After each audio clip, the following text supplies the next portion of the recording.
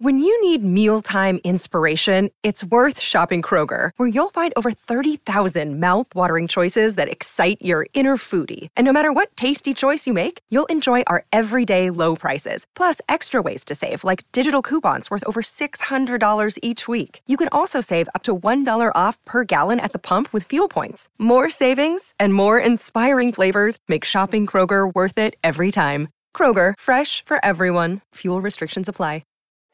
You can now relive the best moments of the UEFA Champions League 24/7. The UEFA Champions League channel is a new 24-hour streaming channel serving non-stop goals, highlights, and full match replays from the world's most prestigious club competition. Reminisce on your favorite moments, legendary players, and brilliant goals with the UEFA Champions League channel, streaming around the clock on Pluto TV and the CBS Sports app.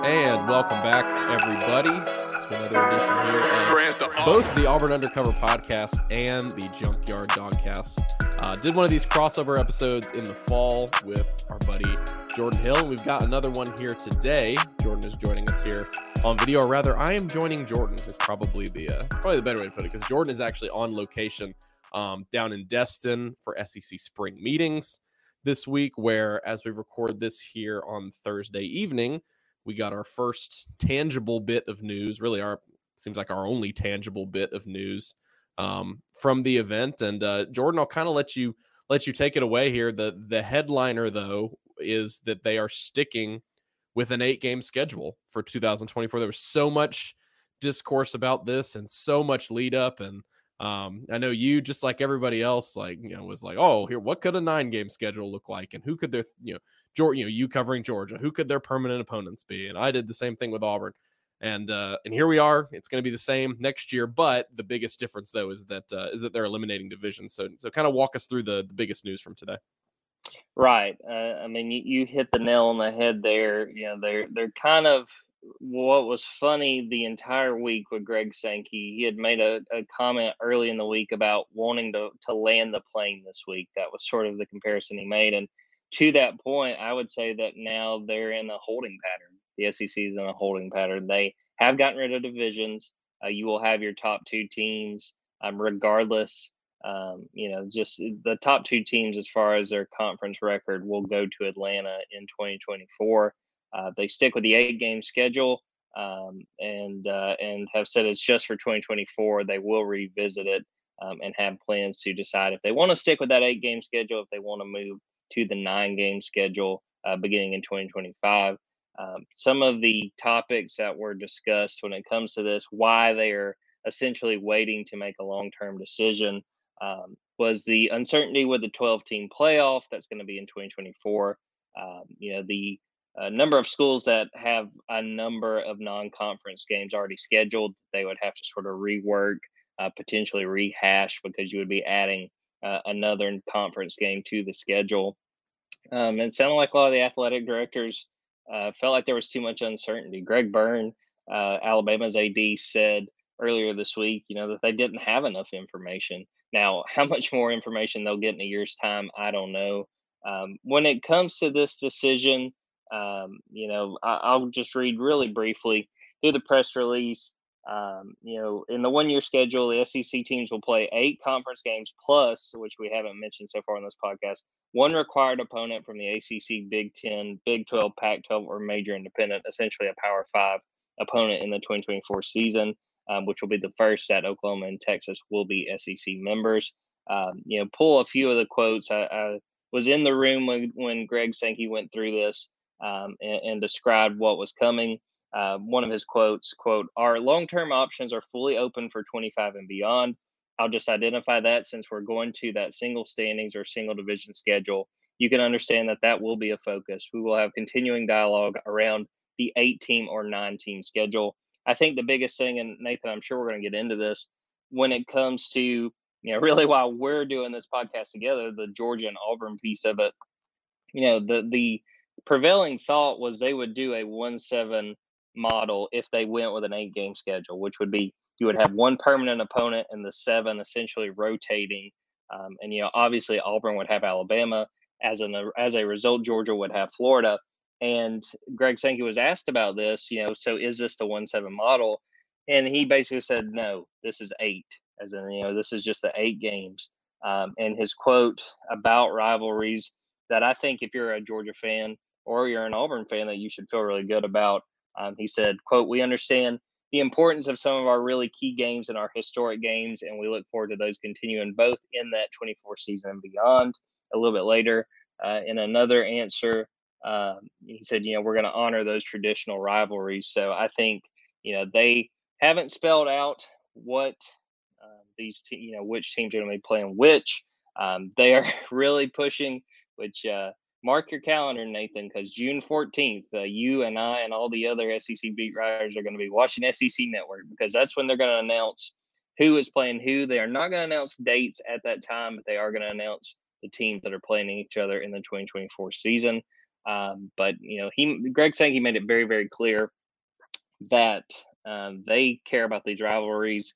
And I think that was sort of a holdup with a lot of teams and a lot of presidents, athletic directors, that they didn't want to adopt that 1-7 model with the 8-game schedule, because it would mean losing a lot of rivalries. And, I think we both have written stuff and talked certainly on the board the last few days about the threat of the Deep South's oldest rivalry.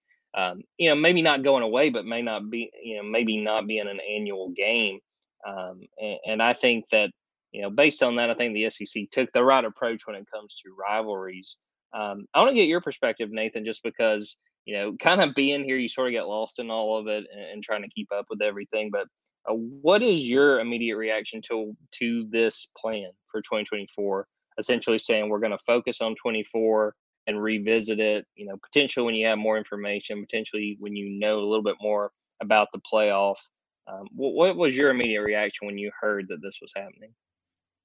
Well, we love to kick the can, don't we, folks? Especially in the SEC, especially in college football. I mean, I people were kind of talking this week, sort of memeing on the SEC, saying, the motto is it just means more. But I guess you've got to leave that in Destin. Maybe if you're not going to increase your you're not going to increase your schedule yet, and B, some of the coaches that made some headlines this week, complaining is probably too broad of a stroke there for comments from guys like Drinkwitz and Saban. I thought Kirby Smart had the best quote of the entire week when he was asked on Monday, I believe, about the schedule, and he said it's the most overrated conversation we've ever had. And his point is a good one, and that's kind of what I go back to when we look at this. It doesn't really matter as long as, and I'm glad you brought that up about the Deep South's oldest rivalry, as long as you preserve, or at least you do your best to preserve the rivalries and what's important to fan bases. Because I thought our buddy Justin Lee from the Opelika Auburn News, I thought he put it in a good way this week, talking about, Georgia Auburn. You can't lose that thing, because that's regardless of how successful Georgia has been against Auburn. Auburn hasn't won in that series since 2017. However, out of the however many, 13 to 15, who knows, whatever.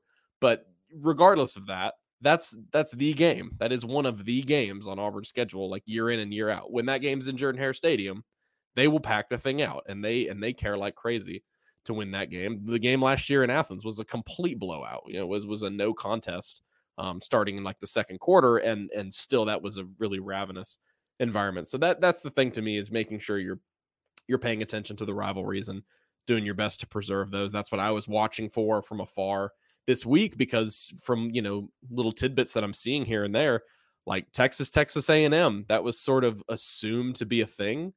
Maybe not so solid, right? And maybe because of, like you were talking about, they're keeping the non-conference games intact. Like Auburn has Cal on the board for 2024. You have to play a Power 5 opponent in your non-conference, they said. I don't know who Georgia has for 24, but that kind of puts things in flux. Oklahoma and Oklahoma State, Bedlam is apparently going to be shelved for a little bit. At least for the next couple years, as Oklahoma starts to work its way into the SEC. And so from afar, this is not That's not overly surprising. I do understand the playoff data. That was something that Hugh Freeze touched on, and of course, that Hugh Freeze touched on this week. It was sort of his whole focus of, he was saying, I don't really care about 8 or 9. Like, again, it goes back to Kirby Smart's argument that you're going to play the same teams over the course of 4 years, which is, I think, that's a good model. When you can accomplish that, that's really good.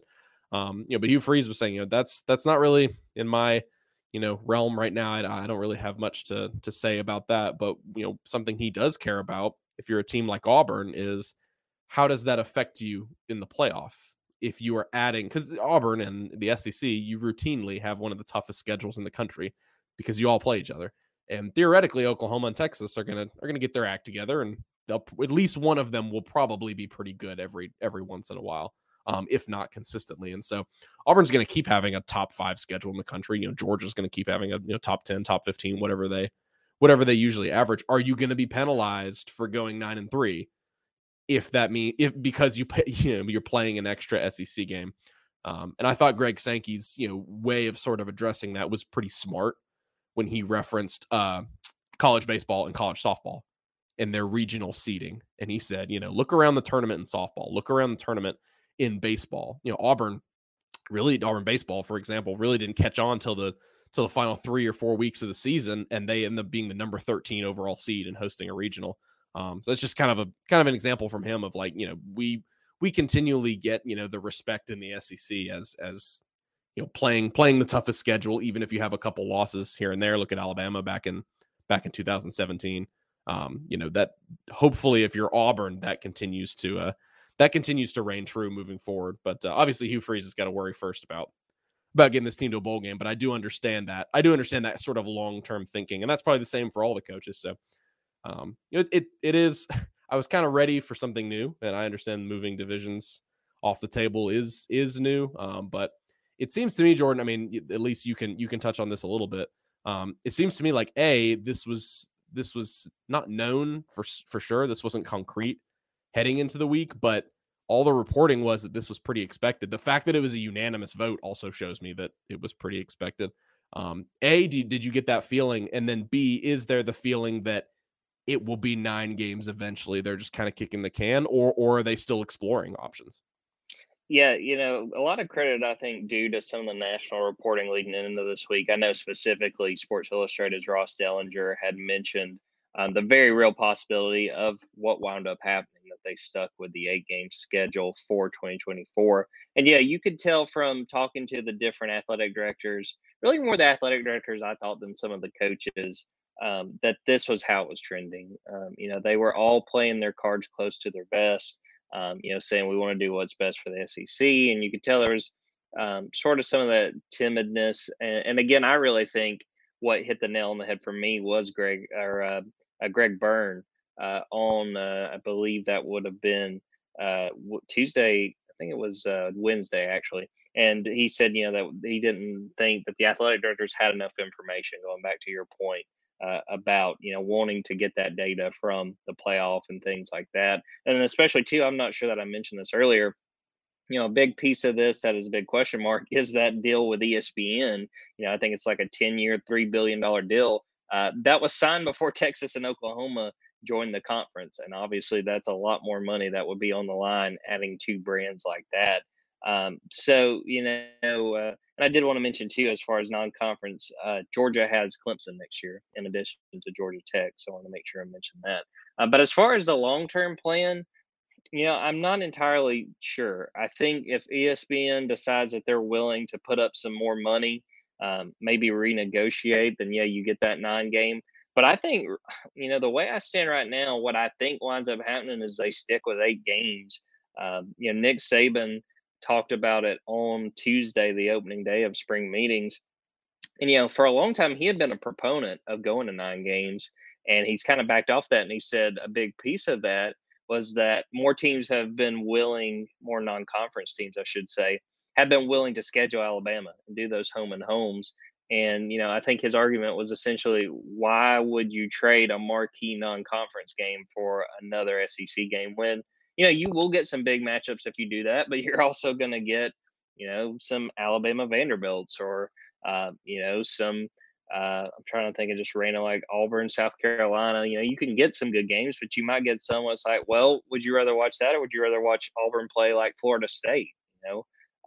So I think based on all the data I've gathered this week, I think the SEC is going to stay put in the long run at 8 games. But I think that it's sort of on the onus, especially of the top teams in the conference, to schedule really, really good marquee non-conference games. And Alabama's done that. Georgia, like I mentioned, has done that. It's got Clemson. They mentioned during that press conference next year LSU plays USC. I believe Notre Dame plays Texas A&M. And I think if you look at it from a fan perspective, I understand wanting to go to 9 games. I'm a proponent of them doing the 9 games and go into a 3-6 model where you have those 3 permanent rivals. But if you're not going to do that, I could get behind saying, okay, we're going to stick with 8 games, but we're going to play games that maybe are not necessarily playoff level. But if you're giving, Georgia's got Ohio State on the schedule. It's in 2031, so that's still a ways away. But they play Clemson several times. They've got Florida State, Louisville. If you play games that are of interest, I think that that's okay. And I've seen, and I knew, and I think everyone in the room when this was announced understood this was going to come, that there was going to be a lot of criticism for a conference that says, it wants to be at the forefront and sort of lead by example, that they decided to stay pat and only playing 8 games when a whole lot of Power 5 conferences are playing 9 games a year. But the SEC can make the argument that, it's the SEC. They've won the last 4 national championships and 5 of the last 6. And, I've had a stranglehold on college football, especially when it comes to winning national championships for the better part of the 21st century. So I think, they can make the argument that we can do it this way because of the caliber that we have. We don't necessarily have to play 9 games to prove ourselves among the other Power 5 schools. So that's sort of my take on that. What do you think about sort of that thinking, if it does stick with 8 long term, especially if we say, all right, 8 games, you can get marquee non-conference games consistently, especially with the teams that in theory will be in the race to make the playoff most years. On May 23rd, I want to go back to normal. What's normal? The Paramount Plus original series, Evil, returns. We've already hunted werewolves, demons. And now what? A baby Antichrist? Okie dokie. Prepare yourself. You will not beat us. For the end. I have visions of hell. Make it stop, make it shut up. You're not gonna survive this. Evil, the final season. Streaming May 23rd, only on Paramount Plus. Paramount Plus and the National Park Foundation present A Mountain of Zen. Are you still listening? Good. Take a deep breath. You needed a break. This Earth Week, you can live stream 7 national parks for 7 days on Paramount Plus. So, yes, you can literally stream a stream. Paramount Plus, official streaming partner of the National Park Foundation. Yeah, I mean, you make an excellent point about the non-conference, and I think that was an important stipulation for them to make when they brought this announcement forward, because everybody's sort of tired of the same shellacking that the top teams are going to give to buy-in games or whatever you want to call them, cash grab games that they bring in small opponents and beat them down.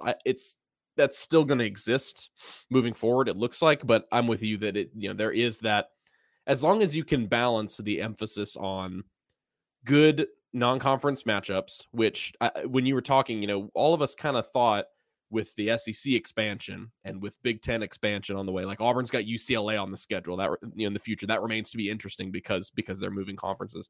They've got Baylor on the schedule in the future. I think everybody sort of thought, the Big 12's changing. It's like, this whole thing's going to blow up. Everybody's future schedules are just going to get completely wiped, and we're going to have to start from ground zero. Now that we're in it, and now that the debates are actually happening and people are formulating details, it's clear that that's not necessarily the case. Like we can get, and that's why it was interesting to me, and that's why it made a lot of sense for them to go with, people are kind of calling it an interim. The interim schedule is like, and that's why it makes sense. As much as I'm with you, like I like the 3-6 format a lot. I like the 3 permanent rivals. But if you're gonna go, I do understand sort of. I know I said kicking the can earlier, and I do like to clown on college football for doing that often. But it makes sense when you're just sort of looking ahead and you've got all of these matchups. You mentioned so many of those for Georgia, and I've mentioned some of the future ones for Auburn. That's not even mentioning the rest of the conference. Now 14 teams in the league. Think about how many future matchups, how many future schedules you have to balance, and what that means, and as conference realignment changes. And so, I think it was a sensible decision overall for the league. And as much as I was a proponent of 3-6, it's sort of, to me, like the playoff argument of expansion, where 3 permanent rivals, everybody's gonna now say, oh well, who could the 4th one be? And now that I hesitate to say 2 permanent rivals with this system, because obviously they're not, it's not a 1-7. It doesn't have a label, if I'm understanding that correctly from Greg Sankey. And so while there's not going to be, permanent rivals per se, it definitely seems like they're putting an emphasis on that. People are always going to say, oh, well, they need more, they need another rival. If it does end up going to 2, I would assume, that'd be Florida and Auburn for Georgia. People, would still want Tennessee. If it's obviously Georgia and Alabama are the biggest ones for Auburn, but they've got great history with a team like LSU, and people want to see that rivalry renewed with Florida. And so, to go back on Kirby Smart's point of it is the same over a 4-year cycle. I think that thinking and kind of sticking with that line of thinking is the most important thing here, because if you're considering a student athlete who comes in as a freshman, on average, especially now with all the grad transfers, and I guess the COVID years will be gone soon, but a guy is on average probably going to play 3.5 years, 4 years probably at an institution. And so getting to move around the league, and also for fan bases, I think that is important as well. Like, giving them the opportunity. Like there's some crazy thing about, was it Georgia and Texas A&M? Was that the one either last year or a couple years ago, like where they haven't played, even though they've been in the league since 2012? It's just crazy.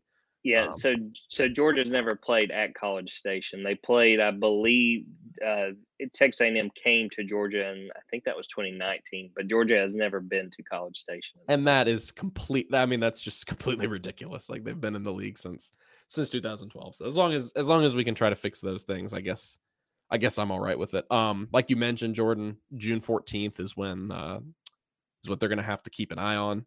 In terms of, always seems like we're going to have these big summer announcements every year moving forward. We had the COVID one that was like early September, where we all had to park in front of the TV. Obviously, last year's was pretty normal, and now we've got one in the middle of the summer. I'm trying to look here, Jordan, to see if there's anything else we missed. I don't know how much you were privy to this. You probably were. The field storming changes. I don't know how much you can speak on that. That's been another big topic, as you sort of touch on what the national topics are at something like spring meetings, and for any conference. This doesn't just apply to the SEC, but we saw some ugly stuff with this. Primarily the Tennessee Alabama stuff comes to mind. There's other stuff I'm not thinking about, but safety needs to be improved in terms of field storming, and it seems like they've at least got a couple ideas that they're introducing coming this next season. Right. And before I get into that, wasn't there a situation too with Auburn, Arkansas, basketball? You are correct. Yeah. My brain was not on basketball, but you're exactly right. Bruce Pearl mentioned that it was some of his players sort of got bumped into. It was just a bad situation overall, because when the fans are allowed to come on the court or the field immediately, there was a dunk, the guy dropped his feet down, and fans were on the floor immediately. Like there was no time for players to exit the court or anything like that. So yeah, you're exactly right. That did get some headlines as well. So yeah, it seems like they're going to make some changes to that. Right. Yes, they have increased the fines when it comes to field storming. The for a first offense, the school's going to be fined $100,000. That's double what it was in the past. Second offense, $250,000. I believe it might have been $100,000 before. Third offense, $500,000. There were a lot of ideas thrown around in the last few weeks about this. There had been a committee, a 3-man committee, I believe, of Greg Byrne, Kentucky Athletic Director Mitch Barnhart, and Georgia Athletic Director Josh Brooks, that was sort of exploring what they could do to prevent field storming. And there were some pretty drastic ideas thrown around. I mean, essentially, if, say, Georgia and Auburn played, Auburn wins and storms the field, the idea was thrown out there that, well, the next time that those two teams play and Auburn was supposed to be the home team, well, they could lose home field advantage. And I don't think anybody was for that. And, based on what they've done, looks like the upping of the financial fines was the way they decided to go. And I think it made the most sense, because I don't think anyone was going to support how much money you would lose and just the straight up home field advantage you would lose if one of those situations played out. So that was also introduced tonight. You can understand that it was kind of secondary as far as the conversation when it compares to the schedule. But also, I think it's really important. And I get why there is a lot of concern. You don't want somebody getting hurt.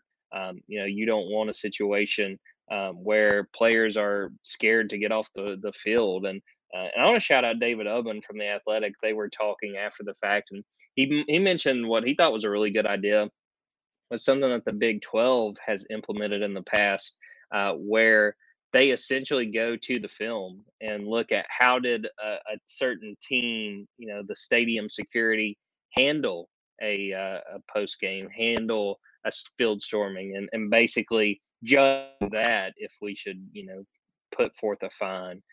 So yeah, it's going to be something to watch as far as field storming. There's no right answer, because, as was pointed out this week, you're not going to have a student body, get ready to go, and someone stand up and say, "Hey, wait a minute, this is going to cost our school, $500,000. Like that's not going to happen. But you obviously want to keep people safe, and especially, we know from going on the field to try to get to post-game press conferences, just generally that's hard. And then when you get in this situation, like say after an Iron Bowl where there's a field storming, it gets tight and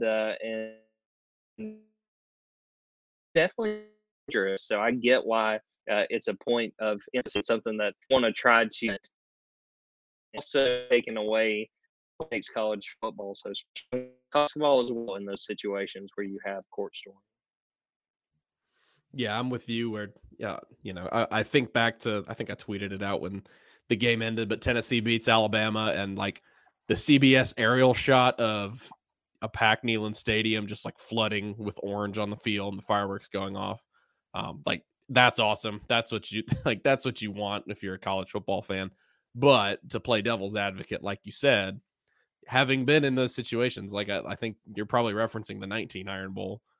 Like I remember trying to get off the field there, and like, I mean, it was fun, and like, don't get me wrong, it was awesome. Like it was definitely a cool experience. But there are, inebriated 20-year-olds sprinting straight at you, and they do not care if they run into you. So I can't even imagine, being an opposing player. And so, yeah, like you said, there were drastic measures tossed around a few months ago.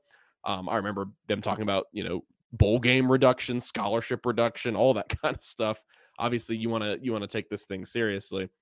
But I think, my idea, if anyone will ever listen to it, I had an idea for the clock to make use of the scoreboard and be like, all right, you give the PA announcers, like, we're going to put 7 minutes on the clock, giving, the other team time. You shake hands for a minute and then you make your way to the locker room, and then it's a party. Then you don't have to worry about the other team. You don't have to worry about the away team. It's just your own. So if there's an issue with your home team, like, that's on you. It's your fans. It's your stadium. I don't know if that's ever going to happen. Yeah, David Ubben's idea. I was just going to say, I think that is a good, because that is bringing at least a little bit of organization. And if it's understood for the students, like, all right, we got to wait this long. That's the rule. I mean, we've waited through literally an entire game. I don't think that's a bad idea. I don't know if it will ever, I don't know if we're going to get any traction. Maybe we can get some of the, some people on 247 to kind of get the ball rolling. But I like that idea because, you can only do so much here. And again, I get one, why they decided to up the money, but also two, why they didn't do something extremely drastic, like where you could lose a home game, because I don't think that's going to curb it. And I don't think that's not going to have the effects they're hoping it would have. Yeah, it's going to end up not communicated well to fans, and then they're going to do it, and then you're going to lose a home game, and that is going to be tons of revenue loss for your conference. I understand a penalty, but like at the end of the day, the revenue, not that money's everything, but also money's everything. Like the revenue that you're going to lose from one of those games is going to definitely be more than any penalty you could possibly like conjure up for it. So I anticipate this is going to be a conversation for the next decade plus. Like every time you talk to somebody about field storming, like my parents both went to Alabama, they are Alabama fans, and so they are on the receiving end of those most of the time, and so they have a certain opinion about it.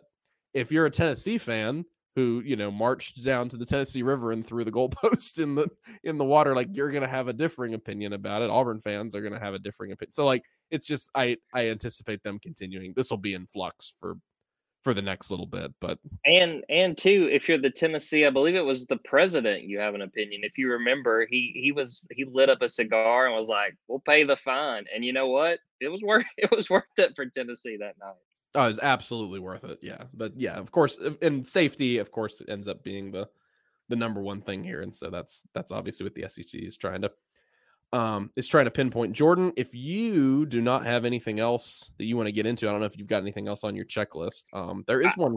Sorry, go ahead. Yeah, no, go ahead, Nathan. I was going to say there is a comment here that I wanted to get to on YouTube. It's either your YouTube or ours. That says, would there be a vote for the top two teams? Basically, this is talking about the divisions being eliminated.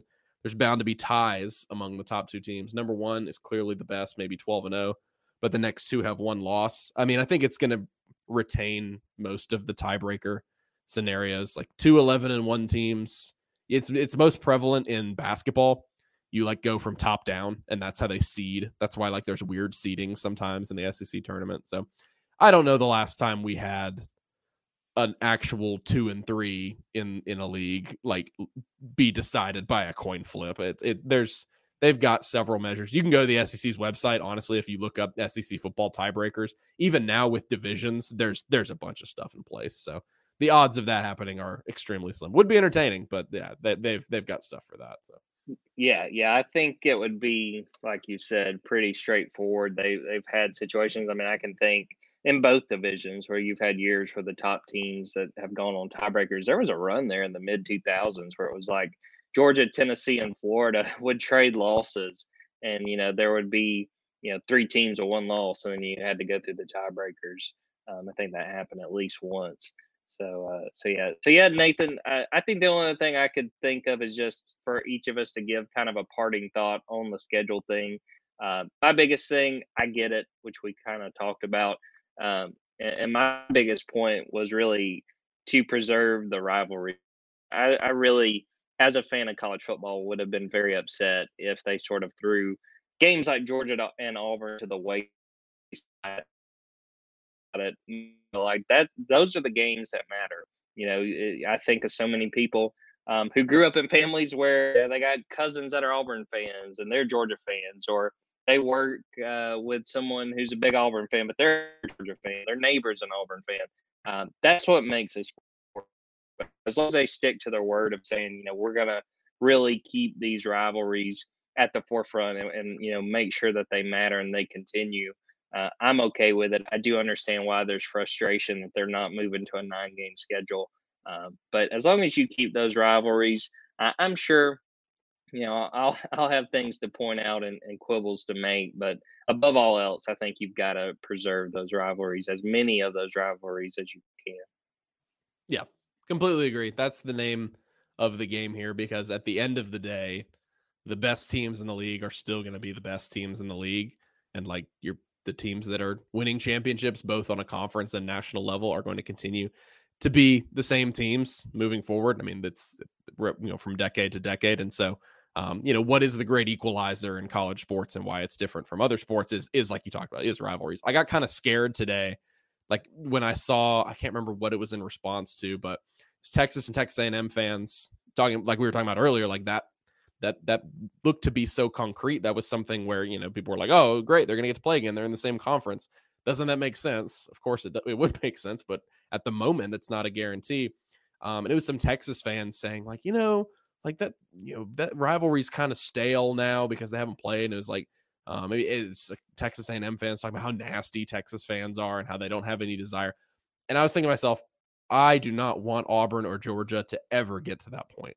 Like if they stopped playing for some reason on an annual basis and then you looped back around and their fan bases were, I granted, I can't ever see that happening, but you loop back around to their fan bases and they're like, they're a little bit more lethargic about it. And they're like, maybe we could play them again. Maybe not. That's a nightmare scenario. You want the bloodthirsty nature of the rivalry going always. And so another thing, Jordan, that I wanted to just kind of mention, I don't have the means to, and I'm scared of how would happen to my internet if I tried to do this right now. But with them going to just the two best teams, how much does that change?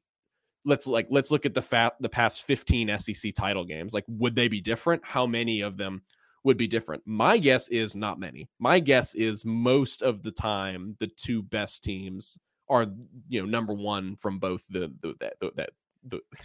East and the West. So that's another thing that's going to be interesting is how much that really changes the dynamic of the conference. Don't think it will. I don't think if you look back on the past however many years it's been since they started playing the SEC title game. But that is interesting. That might be something I go do when we hit stop, is see, who maybe had a better record as the number 2 team in the East. They had a better record than number 1 in the West. I doubt it happened very often, but it probably has, at least a handful of times. I would look around those 2010s. It felt like the West was so much stronger that it might have happened some then. But like you said, write you a story on that, Nathan. Get some sweet summer content out of this news. Jordan, we love the summer content, and that's why spring meetings is great. Even though it says spring, it's June, so I call it summer. SEC summer meetings. It's like the fall classic, in November with the World Series. You just kind of roll with it. I don't even know. Summer has not started yet, right? Summer doesn't start. I don't think so. That's what I was going to say. I think it is surprisingly late when summer is officially in full go. That's BS. Summer for me now is summer as a kid was obviously summer break. Summer for me now is when all of the college students leave campus and leave the town, and it becomes very sleepy and quiet, and it's amazing for like 3 months. You know the feeling. That's summer. That's summer for me now. Gotcha. All right, Jordan. Well, I think we'll go ahead and call it there. We appreciate everybody for listening. We appreciate those from the Junkyard Dawgcast and the Auburn Undercover podcast. And we definitely appreciate Jordan, to all of our Auburn listeners, for his dispatch from the SEC spring meetings, where it was extremely eventful. Well, at the same time, not a ton happened. You kind of had both happening at the same time, but definitely a lot to chew on. And of course, June 14th will be that 2024 schedule announced. So be sure to subscribe, guys, if you enjoyed it. Dogs 24/7 is where Jordan is. Of course, we're over at auburnundercover.com. We will see you guys later. Everybody have a good weekend.